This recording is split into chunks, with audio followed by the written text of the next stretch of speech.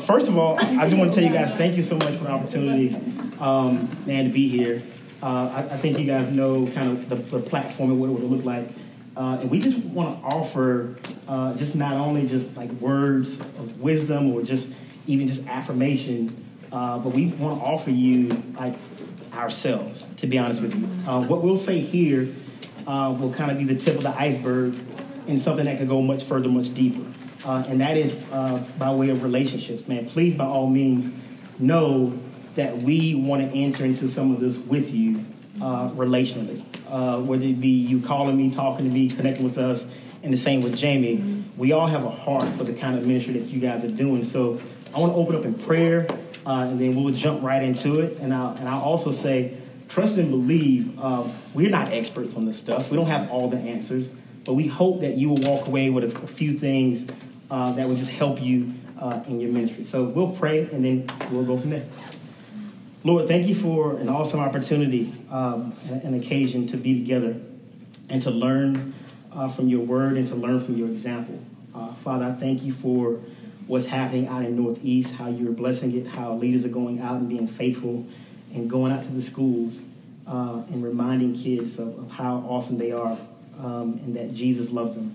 So we just pray that you just continue to give us wisdom and give us guidance as we talk, Father. In Jesus' name we pray. Amen. Amen. Can you do me a favor and turn to the book of Mark chapter 16? Mm-hmm. Mark 16. This will be very familiar to you. And at any point, if we're talking, you need us to stop. We will interrupt us. Say, hold up. Wait a minute. And when you get there, could somebody read for me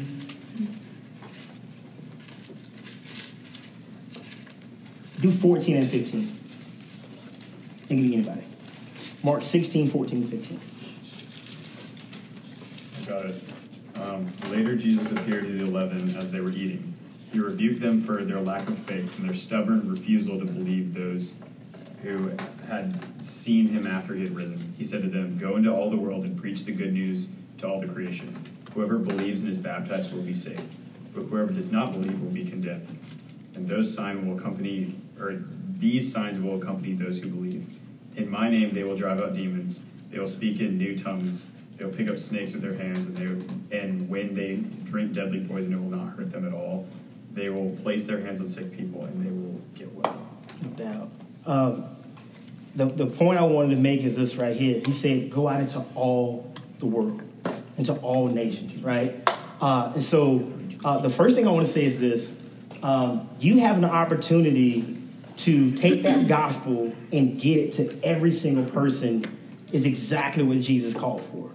And he knew the moment would come where the disciples who represented a culture would have to do some kind of cross-cultural ministry, right? If you look at Scripture, all the way throughout Scripture, even Jesus' example, like he always paid attention to those who were not like them or not like him or the disciples.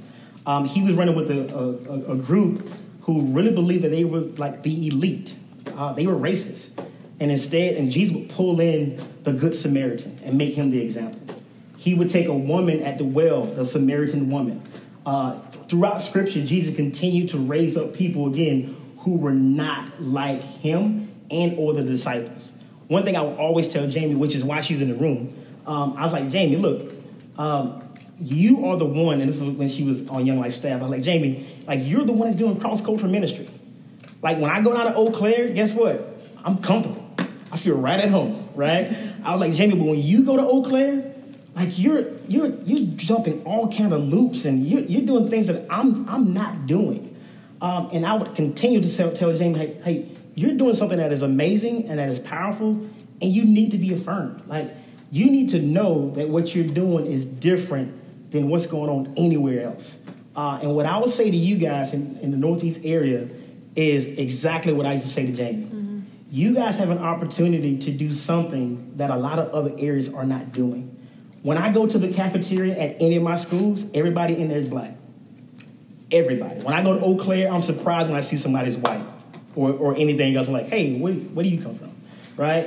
When I go to Keenan, everybody there is African American and or black. And so I just want to continue to just tell you guys, man, thank you so much for doing what you were doing.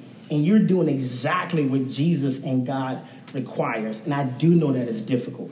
And I wanted to start off there because I just wanted you to know it is what the Lord wants, right? Is it easy? No. But it is what the Lord wants. And what we're going to do, we're going to kind of open it up and just kind of talk about the practicals and the hard parts and the things that may be really, really difficult for you.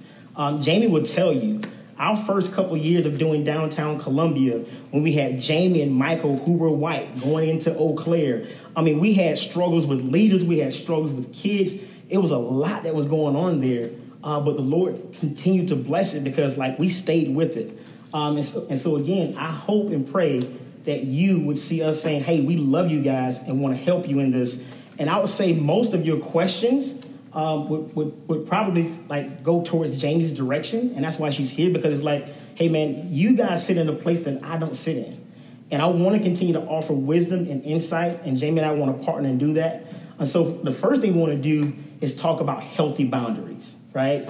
Because we feel like you guys are in it or want to be in it. But it's like, okay, I'm in it, but what do I do with it? Where do I go? And so the first thing we want to open up with is, man, how do you set up healthy boundaries in this? And then Jamie will go from there. I'll plug in a few things.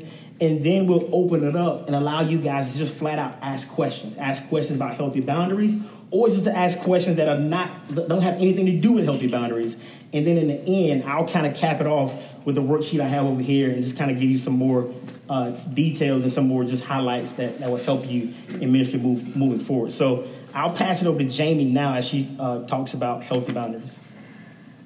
Okay, so first of all, like, what y'all are doing is such a big deal. And if it was easy, everyone would do it, and that's why they're not. And so know that it's supposed to be hard, and it's, like, not going to be a walk in the park. And y'all are some of the people that are pioneering something new. And so there's going to be a lot of room to figure it out. And there probably are not a lot of people to ask questions to, you know? And I'm sure every one of you has, like, some unique scenario of something with some kid that you're like, what the heck am I supposed to do, right? And you're just trying to figure it out. But keep doing that. Like, I think a lot of times in Young Life, we're like, we sign up to be Young Life leaders, right? And Young Life, Rick says it all the time, has like a really thick culture. Like we were even talking about, like, people expect you to be an extrovert if you're a Young Life leader, and some of you aren't, and that's fine. And also, like, historically, Young Life is a really white thing, like, just in general. And so I think I would go to the school and I'd be like, man, I just signed up to do Young Life, and that is not what I'm doing. Like, I don't know what I'm doing, but it is not Young Life. And Rick would be like, no, it is. Like, this is Young Life, but you're doing it in a new place. And so it's not like you're having to figure out how it's going to look. And so know that, like, some of your roommates and some of your friends may be, like, having 10 girls spend the night and they're watching movies that everyone agrees on and, like, eating all the same food and hanging out, and you're like, I can't even get 3 girls to come to club, right? And so I also want to say, like, don't look around at other ministries and don't compare yourself, especially to, like, the best urban club that's happening, and be like, dang, our school doesn't look a thing like that. Like, I wish that we could, like, rewind and y'all could come to our first club at Eau Claire, because actually the news was there, so you could probably watch it somewhere. It was really terrible. And, like, we had so many clubs that were just a wreck. Like, we had clubs that I was so embarrassed I didn't even want to be at, you know? And now y'all look at Eau Claire probably and are like, dang, if we could just do that. Like, it took a long time, and it was really painful. And like Rick said, like, our team had to figure it out, our kids had to figure it out, and, like, it's still not perfect. But we were joking on the phone today. I was like, no one drives you to the worst club and says, look at this. You know, like, y'all probably have only seen the very best things that are happening. And that can be discouraging sometimes when you're like, we don't even have anything to see. You know? We would have kids pat us on the back after bad clubs. Like, man, it'll be all right. Right, yeah. I mean, really bad. Like, we had a leader. Like, it's all right. We had a leader give a terrible talk, and one of Rick's kids was like, hey, man, that was painful. Not kidding. Not kidding. Okay. Also, I was telling Rick that my face has been doing this thing where it just gets red. I'm not nervous. Okay. Just, if y'all ignore it, I will too. You don't look Rick, I feel it. Like, I know.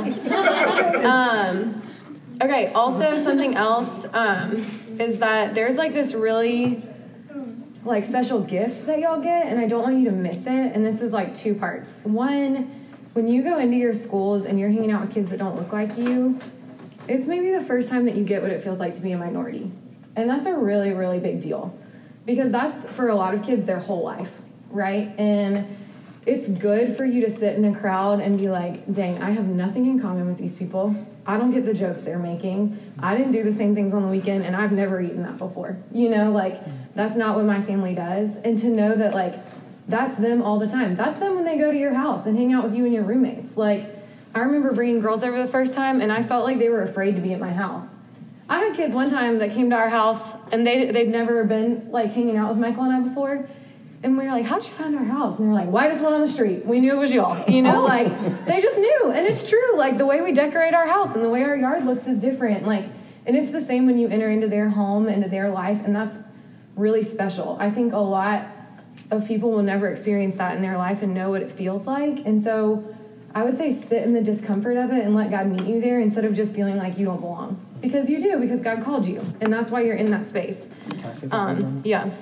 Recently, I had an opportunity to do a seminar, and there were area directors in the room who've been in the mission of Young Life for 10, 15 years who've never experienced anything other than their own culture. Like, they've never, ever, ever been the minority. And that's why Jamie was saying it's such a precious gift when you are, because imagine not even having an opportunity to do that. And when you're thrust into that position, it's like, I don't know what to do. I don't know where to go.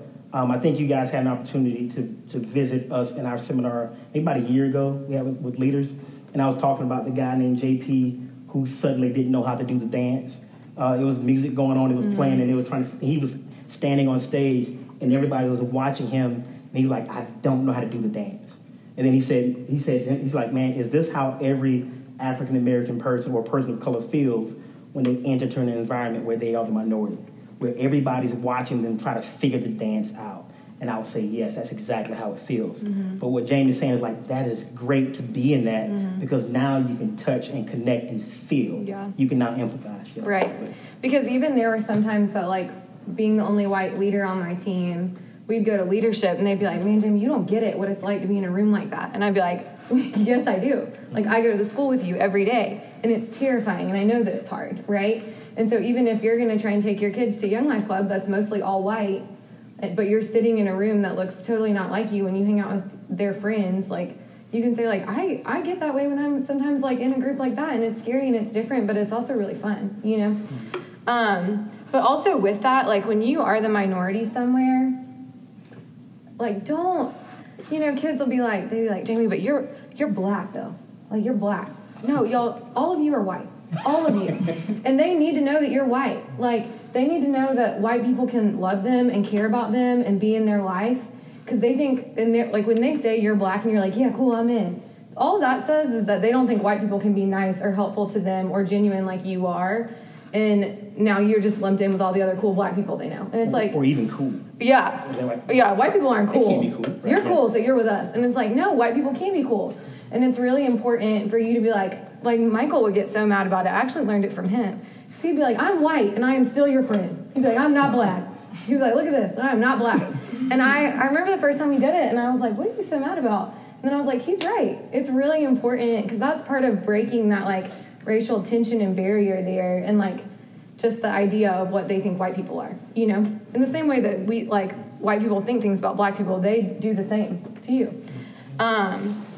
And so I think that's really important. And it doesn't necessarily have to even be, like, this is a cultural talk. It's not just about black and white kids. Like, you could have white kids that are just completely culturally different than you. Like, if they're just really poor or they grew up, like, out in the, like, on a farm somewhere or something, like, where you have nothing. I remember Tiara was on our Young Life team, and she was black, but she went to Spring Valley, and when we would go to Eau Claire, she was like, I just am not like them. I feel like I don't fit in. And so it doesn't have to be a color thing. It could be anything, just like if you're completely different from the kids that you're around at your school. I think that's really important. Okay, so when we talk about boundaries, I was kind of laughing when Rick brought it up, because I was like, I wonder if people think that that's really, like, one of the most important things of doing ministry. I would say it is, and I would say I know that because I didn't have them. And I really had to learn, and I could talk about boundaries is like my soapbox, and I could talk about them all day.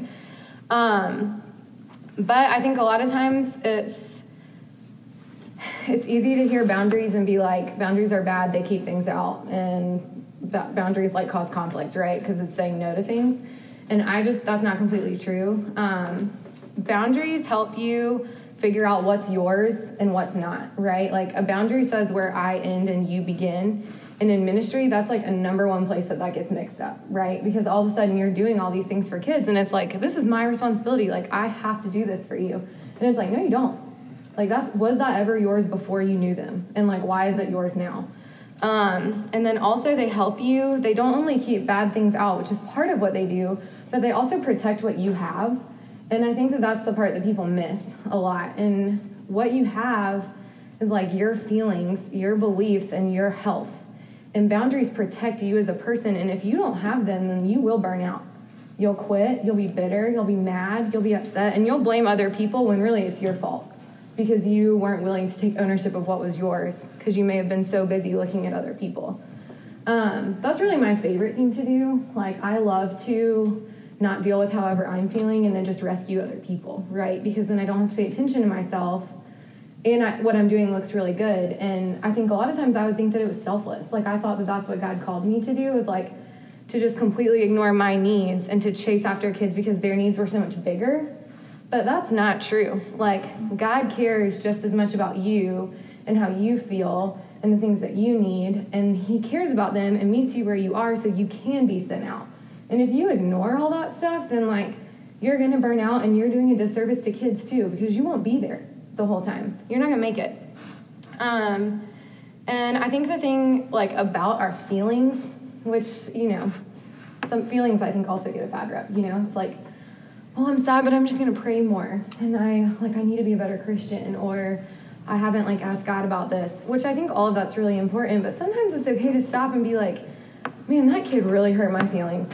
Like, and I feel really taken advantage of by them. And I'm disappointed, I'm hurt, and feelings serve as like, they're little transmitters. God gave us feelings to alert us to something. And all of our feelings, they're not good or bad, but they just are ways for us to recognize our need for God. Like, if I'm feeling sad or disappointed, maybe I'm putting my hope in something that I shouldn't. And if I'm feeling afraid, then maybe like it's a warning sign from God that I need to be paying attention to him. And so I think it's really important to take care of yourself and to know like, okay, what is mine? And to really ask like, is this my responsibility when you're hanging out with a kid? Because all of us have kids that we could rescue, right? All of us have gotten a call in the middle of the night. All of us have had a kid that has had something terrible happen. And there are times that y'all probably skipped exams, lost sleep, like didn't show up to something you were supposed to be at because you had to be there for that kid. And then maybe that wasn't what they needed. I don't know. It could have been, but I think that boundaries help you figure that out. And boundaries help you to navigate what that looks like. Yeah, go ahead. And the reason why this conversation here is so important, especially when you talk about cross-cultural ministry, where you're talking about us, because when you walk into your school, regardless of whatever your background may be, remember, there's perceptions. Like, if I see you entering the Eau Claire and you're white, I'm thinking, oh, you have money. You're rich. You have privilege. You're rich. You can help me. And so you enter in and you start developing relationships, and immediately you begin to think, well, you know what? I can help you. Hey, here's $1. Hey, I can give you a ride. Hey, let's get a ride. And so all of a sudden you turn this thing becomes like, hey, just do stuff for me. Like, I'm not necessarily your leader. I'm just doing things for you. Right. And then all of a sudden it's like at the end of the day, like I'm spent. I'm done. Because I haven't taken the opportunity to create these healthy boundaries. And that's why this conversation is so important. Yeah. And I'll interject a story about Quentin. Okay. After you get around that. Which also with that, like, I'm just going to let y'all know a little secret. Like, your kids don't have boundaries. And so what they will, like, most of the world doesn't teach that. And if they see you and you do something, like, they're just going to see how much more they can get. And they're going to keep asking. And if you keep giving, like, you're teaching them how to be in relationship with you. Like, you're teaching them that if they ask and you say yes, that they're going to keep asking for more stuff because you keep saying yes. And so that's really important because a lot of times, like at Eau Claire, like kids just didn't have anything. And so when you give them something, they'd be like, dang, I wonder if I can get something else, you know? And then I'm like, sure, okay. And then all of a sudden we were so far from that. And I don't think that's how Jesus was. Like, I would feel like a pushover a lot, and that's not God. Like, that's not who he is, and kids don't want a God like that. They don't want a God that you can just tell what you're going to do. They don't need him then, and so that's not really pointing them back to the gospel. The real gift is to be able to say no. I have this written down somewhere. So one of the best things I think with the boundary is to learn to say no and get really clear about the things you will and won't do with them. And for some of you, that may be hard if you're already in a relationship with them, because you'll have to like reestablish the relationship, right? And like reteach some things and back up and be like, hey, I know in the past maybe I did this, but I'm not able to do that anymore. I'm not able and I'm not willing can be some of your best friends. Like, I'm not able to do that, or I'm not willing to do that right now. And I think that those are really important, but no is not scary or hard when you have other yeses for that kid. Like, if all you're doing is saying, no, like, no, I can't pick you up. No, I'm not going to buy you this. No, I can't take you to your interview. No, I'm not going to watch your baby, whatever. But then you never say yes to anything. You don't say yes to friendship. You don't say yes to showing up at school. You don't say yes to picking them up for club. And like, that is when no is hard, right? But when you have all these other things and you're offering them real relationship and not just buying them stuff and doing things for them, then you can say like, I'm not willing to do that, but do you want to do this, right? Like, you can give them some options. And I think that that's really important. Like, a lot of our leaders would be like, no, you can't come to camp, right? And kids would lose their mind because camp was like the thing, right? And our leaders weren't doing other things with them. And so that no meant no to everything for them. It meant no to Young Life. But that's not what Young Life is. Like, Young Life is not camp. Like, Young Life is relationship. And if you have relationship with them, then you can say no and keep showing up. And then that no means something totally different to them. I brought the source. I remember that. I got so many like arguments I thought with leaders because what they wanted to do is they wanted to hinge the relationship on the big thing, which was camp. And so they weren't doing anything in the middle, and they wanted to give them camp. And I was like, hey, no, wait, stop.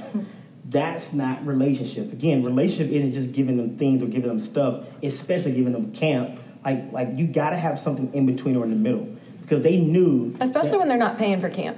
Exactly. Even that conversation when you're like, hey, don't tell them, like, that's exactly how we do it. Like, and even, let's stay on that camp thing. Like, even knowing that kids had money, because I'm looking at the wardrobe, I'm looking at the shoes, I'm looking at, like, what are you doing with your money? Like, obviously there's money somewhere, and they just kind of no, I don't have anything. No, I can't do it.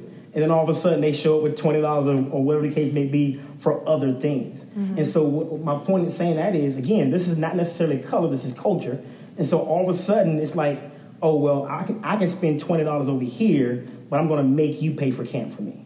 Because they know the leader is like, man, I want you to be at camp. You have to be at camp. You need to be at camp. And I'll say, like, you have to push back on some of that, and they have to have some responsibility there. Yeah, I'm sorry. No, that's good. So some clear things about boundaries. Like I said, get clear about you will and won't do, and like communicate that to them. I'm willing, I'm not willing, whatever. Learn to say no. Another one is that rescuing a kid, like running to their rescue, isn't rescuing them. Like, you're teaching them things in those moments when, like, if a kid calls and something serious is happening, I think that's important. But I think a lot of times what we do is a kid calls and it's like, I'm needed, I gotta go. And you just, like, drop everything and run before, like, you've even really thought through, like, okay, if I go, what can I do, right? Like, how can I help?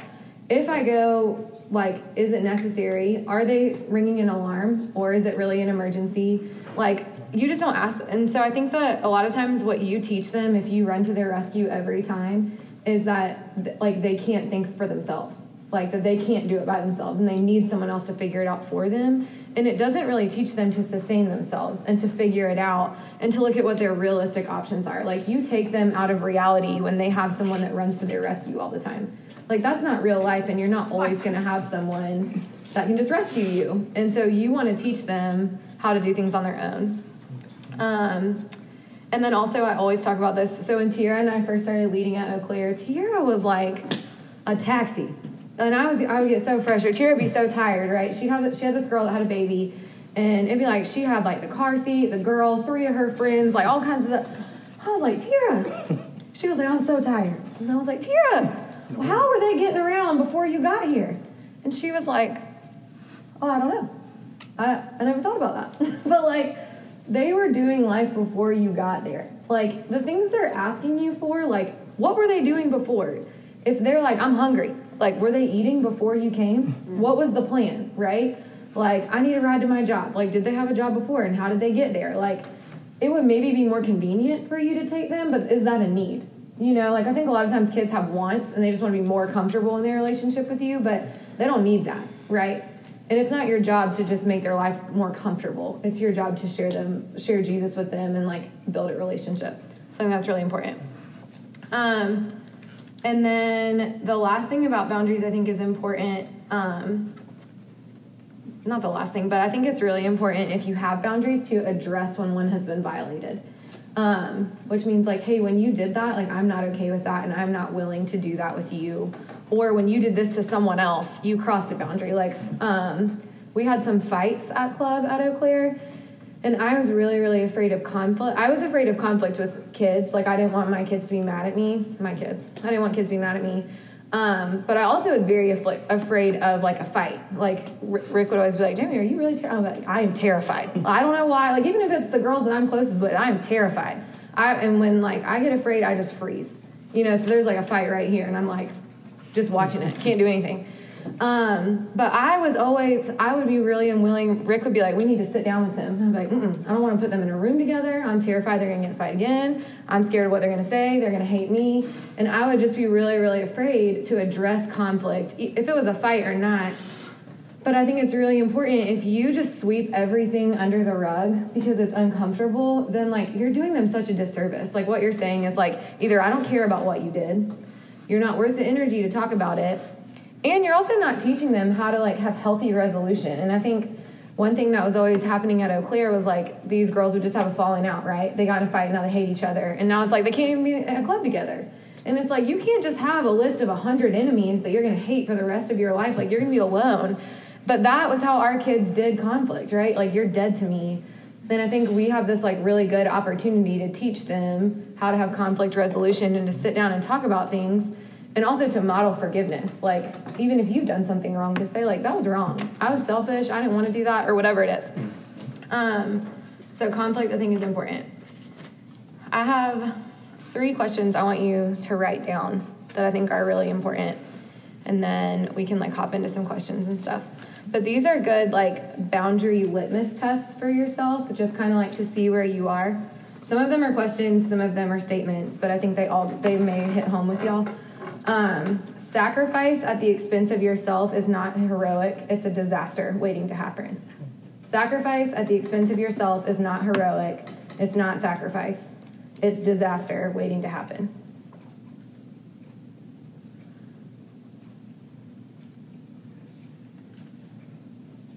I think we, like, want to sacrifice and be really selfless, but really we're bitter the whole time, and it's like, you can only do that so long. Mad. Yeah, you're just upset. And you're mad at the kid. You don't even want to pray for him anymore, right? You're just upset. Stop calling me. And kind of with that, if you can't give something freely, it is not a gift. Oh, that's right. Yeah. I like that.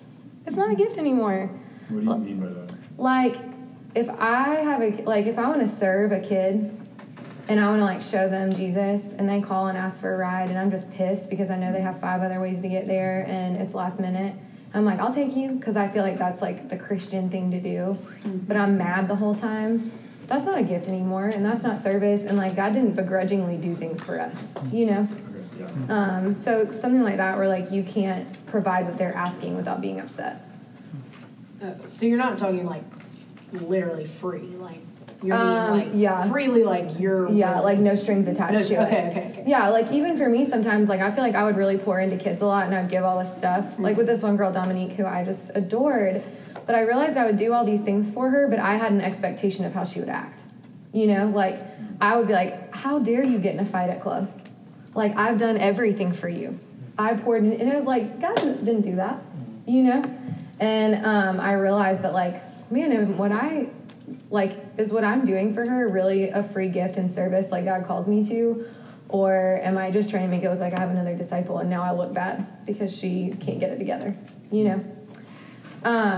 And so kind of with that, this is the last thing, and I think this is really the most important one, and I'll use Dominique as the example. But it's called the responsible to / responsible for test. And so you always, like, as a person, as a leader, you are responsible to the kids that you've built a relationship with, right? Like, you're responsible to answer to them. Like, you're responsible for their phone calls. Like, you have a responsibility to them to show up in their life. You are not responsible for them. You are not responsible for them. And a good, like, litmus test to figure out if you feel responsible for them or to them, I can just give an example of how I knew that my boundaries had crossed the line and that I was taking ownership of someone that wasn't mine. And it's so funny because it's later. So fast forward, I'm not on Young Life staff anymore. Dominique is not in high school anymore. She's out of high school. And she's on our cell phone plan. And anytime that someone calls 911 on our cell phone plan, we get the, like, my husband gets the call because he, like, owns the bill. Or he gets alerted that someone on the plan has. And so Michael called Dominique. He was like, did you call 911? Are you okay? And she had just gotten in a fight. Someone jumped her and whatever. And she was, like, really shooken up. And so I was like, she has been wronged. I was upset. I, like, called Rick to go check on her, all this stuff. And then later that night, I saw on Facebook Live that she went and jumped the girl back, right? And I watched it on Facebook Live, and I, like, wept. But I remember feeling so embarrassed in that moment that people would see it. Because I was like, that's a reflection of me. And I was embarrassed that she got in a fight and that she went and chased this girl down. And I remember thinking, I hope Rick doesn't see it, right? And Rick's not going to see it. He's on Facebook. It doesn't matter. But the fact that I felt like it was a reflection of me, what she did, is how you know it crossed the line. It has nothing to do with me that she went and fought that girl. Nothing to do with me at all. But when you start to take things personally that your kids do and act like it's a reflection of you or you failed in some way, like, then it's too far, because that's not your job, and God never called you to that. Like, the real thing and being responsible to someone, that's where intimacy grows, right? Because if I'm responsible to you, and because what happens is when Dominique did that, I wanted to hide from her, right? Because I was so embarrassed. I was like, I can't believe that happened. I didn't want to talk about it, because then we'd have to have conflict, right? And there'd be about, like, that boundary again, because she knows better, and I'm a friend that would hold her accountable. But if I can show up for her and be like, I saw that, I hate that, I felt this way when you did it, I was sad, and to ask why and then sit in the hurt and pain without punishing her, like, the last thing she needs is someone else disappointed in her, right? Or someone that doesn't know how to deal with her because of what she did. But because I had unhealthy boundaries, I couldn't show up the way she needed me to. And I couldn't address the issue because I was too busy, like, worrying about my own stuff, which, you know, isn't it at all. So those are the 3 little tests that I have. Yeah. We have about right at 10 minutes.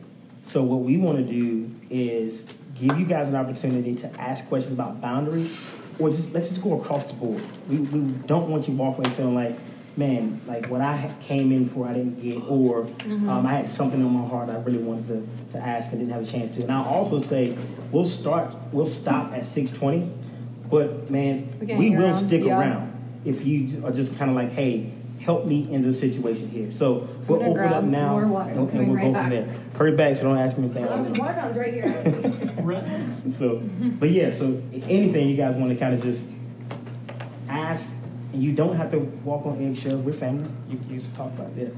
Yeah, I have a question. So, when we started Westwood, we kind of started with the idea of any kid, Young Life is for every kid. And so we have a couple of kids that have been hanging around with us for 4 years now. And there's been growth, but we didn't set up those boundaries whenever we started, and so we did get in really unhealthy patterns. And I know myself, I financially could not handle that anymore, and had to stop. And with another girl, I emotionally couldn't handle it anymore and had to take a break. And since then, we've come back and we're friends, but we still haven't really set up those boundaries. I still say no, so it's still kind of weird because I did have to walk away from them for a while. So how would I go about setting up those boundaries where I could be there for them, but in a way that I can sustain? Yeah. Can I answer that? I think, so it's really funny. I learned this. My friend is just really wise, and she'd always be she would say things, I'm like, duh, why didn't I think about that? One thing, I was having a similar issue, and she was like, why wouldn't you just say that to them? I think you can say like, hey, I didn't have the money before, but I really cared about our friendship and I wanted to show up and do whatever I could. And I also like was having a hard time myself and like couldn't be there. Like I think it was a lot for me to be there the ways that you wanted me to be.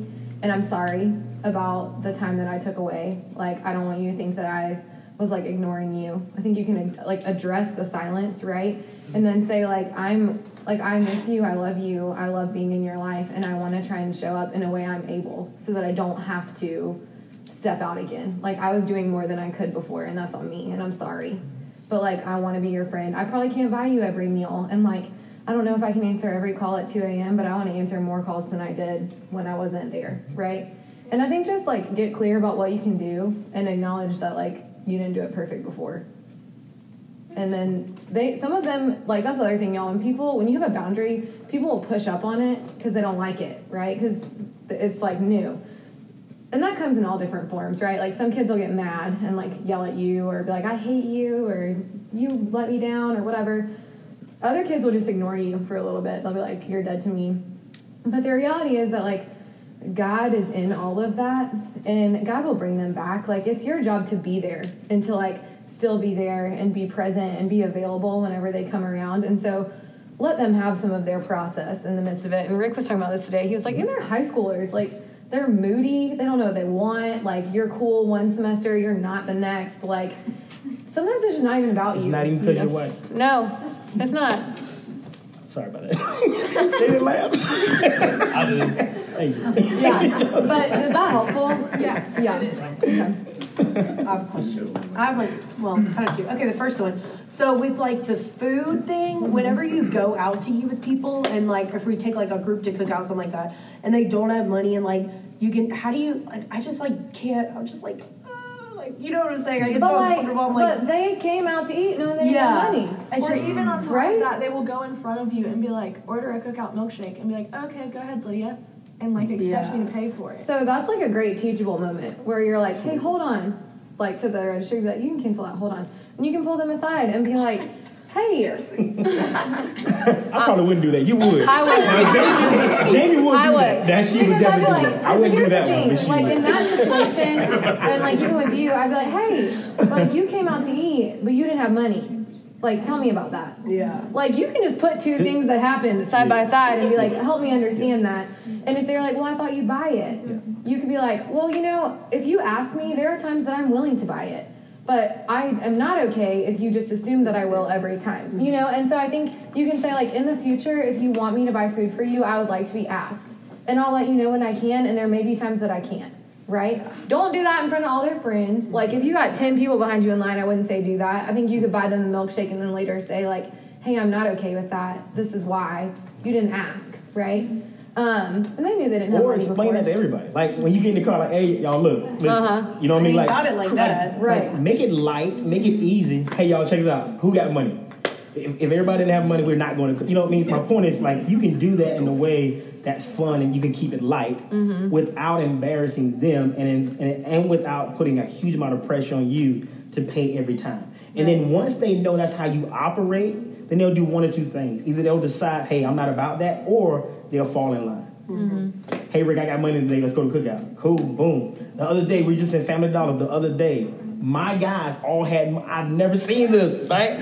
All of them had money. All of them had money, and I knew it. They're like, man, let's go to, because they want to go to Family Dollar to buy snacks. So we walk into Family Dollar, I'm like, oh, I know y'all got money. Y'all buying me snacks today, right? And it was fun because typically at Campaigners, I'll buy snacks and, you know, cookies and whatever, and we'll sit down and eat, and they bought all the snacks, and they bought the drinks. And my point is, because we've set some parameters in place, and it doesn't have to be a heavy conversation every time. You can have fun with that, but it does allow you to set those boundaries and keep yourself protected. Also with that, like how I said before, like get clear about what you will and won't do. So maybe you just know that none of your kids have money. One, I would say, like, hey, we're not going out to eat all the time because nobody can buy food, right? Like, me included. Like, I can't pay for it. Or what I would do a lot of times is there was a Sonic right by Eau Claire, and they'd get out during happy hour. And so I would say, like, hey, I can't buy your dinner, but I'm willing, like, all of you can get a milkshake at happy hour with me. And I would tell them what they could get. Like, I'd say, I'm willing to buy you this, right? And get really clear. And then you got some kid that's ordering, like, 5 things. I'm like, hey, who's paying for that? And you'll watch and see where other kids will jump in. Right. Like Quentin, if Quentin has money, everybody will have money because he's just going to share his money. Right. He'll do that. Yeah. And that gives a great opportunity for that onus or that weight to be on the community and not just on you as the leader. If you set those parameters. Yeah. Also for that, I mean, it definitely works more for the guys, but if I'm going out to eat somewhere, I'm always ordering a water. So they see that. Yeah. But they also see if I buy somebody else food, it's because of a bet. So the only reason I buy food for other people is if, like, I bet with them that, like, I would give them food if they won. And so sometimes they're giving me food.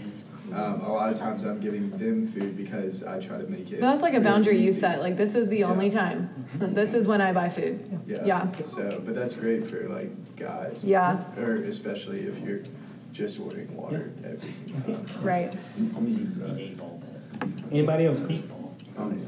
It's like more of a serious question, but like with like broken households, like mom's in the picture, but like mom is like interested about like who Jesus is, but then dad like completely gone. Like the son like hypothetically, like son like knows like the dad like talks to him on the phone, but he's like a drunk, like not want to be in his life, not positive at all. How like I know like necessarily how to address it like with like a little bit, but like what kind of like encouragement do I speak into that, and like what kind of things need to be said? Yeah. You're doing it. You're showing up. You're giving him community. You are the living gospel. You get what I'm saying? Like you're walking the walk. You're talking the talk. You're consistent. You're showing up without any strings attached. Okay. I'm not saying you're his father all of a sudden, but my point is like you're giving him community that's healthy, that's safe, that he can trust. You get what I'm saying? Yeah. That ministers more than any word that you can speak, and continue to give him encouragement. My point is like you may not be able to speak into all of the nuances. You know what I'm saying? But you are giving him exactly what he needs. And that's in a loving community where he's safe and to be supported. What if like he like the only time he has contact with his dad is like when he talks to him on the phone and it's like not any good things said towards him? Like what kind of things? Because I know that's like more of a thing that's like not on me. I feel like I need to bring that to someone else kind of as well. Right. Continue to encourage him. Okay. Like for instance, help him understand like where his dad may be in this picture. Like for instance, his dad may not be in a place where he can give him love and encouragement, right? And so to be honest, I mean, he may make that phone call for the next year or two and never get the love, support, and encouragement. And help him understand why. You know what I mean? But also help him understand it'd be great for you guys to enter into prayer for his dad. Like, man, what would it look like if your dad came to a place of knowing the Lord? You know what I mean? And partner with him in pursuing his dad with the gospel, right? I want you to write this down and watch it later, but it's a Brene Brown video. All of y'all should watch it, but it's a Brene Brown, Brene, and then her last name's Brown. And it's a video called Empathy. But it talks about, it's basically like a quick 3-minute video. It's like a cartoon. So if you start watching it, you're like, this is a cartoon, this is wrong. It's not, it's the right thing. But it talks about how to show up for people in hard things without, like how to empathize with them without trying to fix it or save them. And it's really, really, really helpful. And I think what Rick was saying was kind of that, like to be in the dark place with them and not necessarily try and fix it. Like, there's nothing more annoying than when you have, like, a hard situation. They're like, what if you did this? Or what if you did this? Or we could go do this. And it's like, I don't want to do any of that. I'm just sad, right? And it kind of talks about what it's like to be in that sad place with someone. It's really helpful. Yeah. It is now 6:23. So, again, to be honest, it was supposed to be done 3 minutes ago. I have, and I know we have to, like, even scratch the surface. If you guys want to stay, man, by all means do so. I just want to be obedient to you guys' time and let you go if you need to go. So we're going to pray, and if you want to stay a little bit longer, you can stay. Don't feel any pressure to stay. Yeah. And then just take, I can come over here.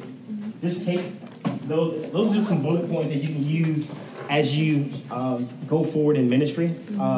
And then, like I said, Jamie and I will stick around if you want to have more conversations. Can we do that? So let's pray. Lord, thank you once again for even the difficult and hard talks around what it looks like to set boundaries and not only for us to pursue kids, but to pursue kids in a way that will allow us to be healthy and safe in you, Lord. We are not looking for something that's easy. We know that it's not. But we also know that you're pursuing us you're loving us and you want us to have a place where we can thrive. So I just pray, Lord, that you would just continue to be with every single person in this room. Remind them that they are called to the Father first and most importantly, and remind them that they are special and cared for. So, Lord, we thank you once again for this awesome opportunity to be together. And we pray that you would give us wisdom and courage to enter into even the things that are difficult. Lord, we thank you and love you. In Jesus' name we pray. Amen. Amen.